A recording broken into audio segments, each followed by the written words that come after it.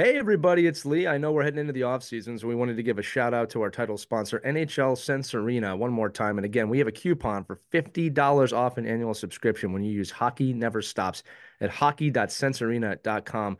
I always like to remind everybody, I've been using this thing for 6 months and I'm just blown away, not just from the VR aspect of it and the virtual reality side of things, but the ability to give different perspectives of the game, whether I'm playing as a goaltender. And I got to admit, it is really hard, but it has really given me a perspective from that point of hockey, which has made me a better coach and a better ice hockey player.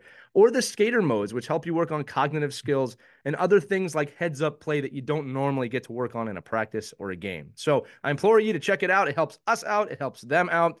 Support our title sponsor, NHL Sense Arena.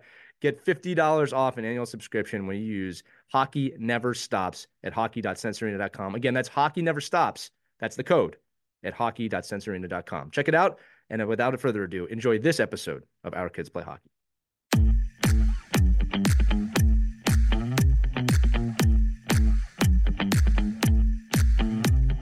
Hello, hockey skaters and goalies around the world, and welcome to another edition of the Ride to the Rink. I'm Lee Elias, and I'm with Mike Benelli, and today we're going to talk about something. There's a little phrase I like to say: success leaves clues. Success leaves clues if you put your phone down and look up for a minute. Now, listen, this is going to be a funny topic today, but Mike and I wanted to go over this thing about when you go to hockey camps or new hockey places or find new people, the importance of kind of being emotionally aware of the people around you and not having your head buried in the phone. And we've watched videos about this. We've seen people talk about this, Mike, where we see coaches that, hey, when we're talking, phones down. When you're at dinner, phone down, because the relationships you can establish with other people will help you grow as a human being. Like I said, success leaves clues, but you have to be looking for those clues if you want to find them. Yeah, and it would even go further than just not having your phone, right? Because I think back in the day, when we didn't have phones, Yeah. you'd have kids that would just go sit in the corner, or they just sat by themselves, or you say, "Hey, who'd you meet at camp today?" And like, I don't meet anybody really. Like, I think you need to have a conscious choice to go into, right now I'm hearing it a lot because you're seeing all the development camps and you're seeing these are NHL hockey players, like men going into a program being told, "Hey, you know what the best success you're going to have is." Later on after hockey. And how do you build that success? Well, you build it in this room, the people you're going to be in the room with. And I would bring that right back down to you go to a power skating camp, you go to, it's really, the discussion really is around those week-long hockey camps. If you're in a program like 4 or 5 days or a weekend camp or sleepaway camp, really try to think about what can I do? And the phone is a huge part of it. There's no doubt about it. I think as older, the directors and the people that run these programs, I think they probably zone in on the phone more because they see every kid at the table with their head down. But I think it's more about the conscious decision to say, if I can just put my phone down or put the other things that are outside of what I'm doing in the moment right now down, how can I broaden the cultural experience that I'm getting? And I think it can't just be about hockey. It's got to be talking to your teammate, talking to the person on the left of you, speaking to goaltenders, speaking to defensemen, forwards, finding out from other coaches what they like in players, what they don't like in players.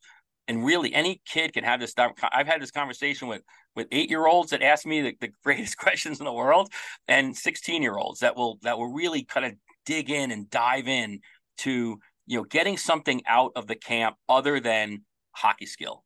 And I think it's so important. And I think because of the phones and because of the ability to go to a camp and play Xbox, in your dorm room all night, is why this conversation comes up, because we got to find ways to unplug and reconnect with the people that we're in the program with.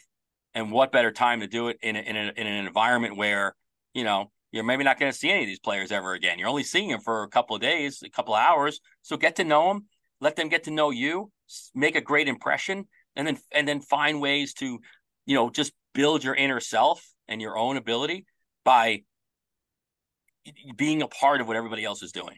Well, I know a lot of the kids listening are saying, but I play Xbox and Call of Duty to make friends, and that's how I make friends. And look, it's true. You can communicate and have a lot of fun there, but the human-to-human interaction, especially in a team environment, it's a skill. It's a skill set that you need to learn. And Mike, it's funny. You remind us, a good friend of ours, Bryce Salvador, used to be captain of the New Jersey Devils. I remember he told us one time about as he got older in the league and more established, one of the big changes from when he started was after practice, after games, a lot of the younger players would get their phones out and they would not interact.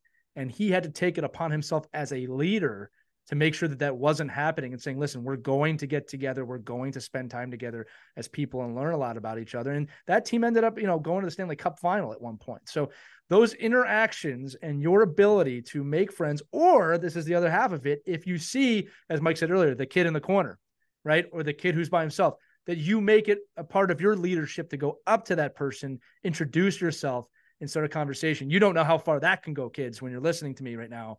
When you make the initiative to go and talk to somebody, that can be really brighten someone's day. Oh, God. And how hard is that, right? That's so hard to do as a 15-year-old or a 10-year-old right. or 16-year-old. Like, it's so hard to see another kid and then you being vulnerable enough to go over and sit with that player. Or, if you don't feel comfortable in that environment, seek them out at a later time in the day. Maybe when you're in line, you're on the bench, like, hey, after practice today, you want to eat with us? Right. Or, hey, we're having mealtime, or we're doing a snack time, or, hey, the guys at room 316 are having popcorn tonight.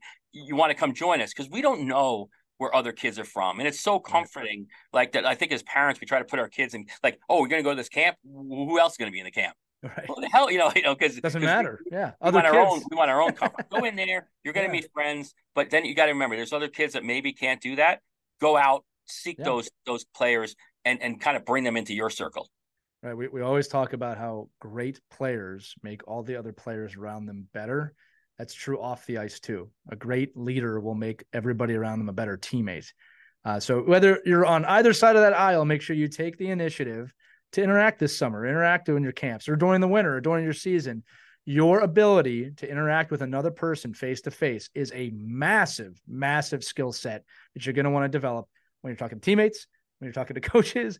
Eventually you'll be talking to people interviewing you for a job. It's something you're going to want to do now. So fantastic topic, Mike. And this has been another episode of The Ride to the Rink. If you have questions, topics, or you want to talk to Mike, myself, or Christy about anything that we talked about, email us at team@ourkidsplayhockey.com. If you want more Ride to the Rink episodes, head over to ourkidsplayhockey.com or go for Our Kids Play Hockey on whatever podcast network you're listening to and look for the Ride to the Rink episode. That's going to do it for this edition. I'm Lee. That's Mike. Skate on and have a great week, everybody.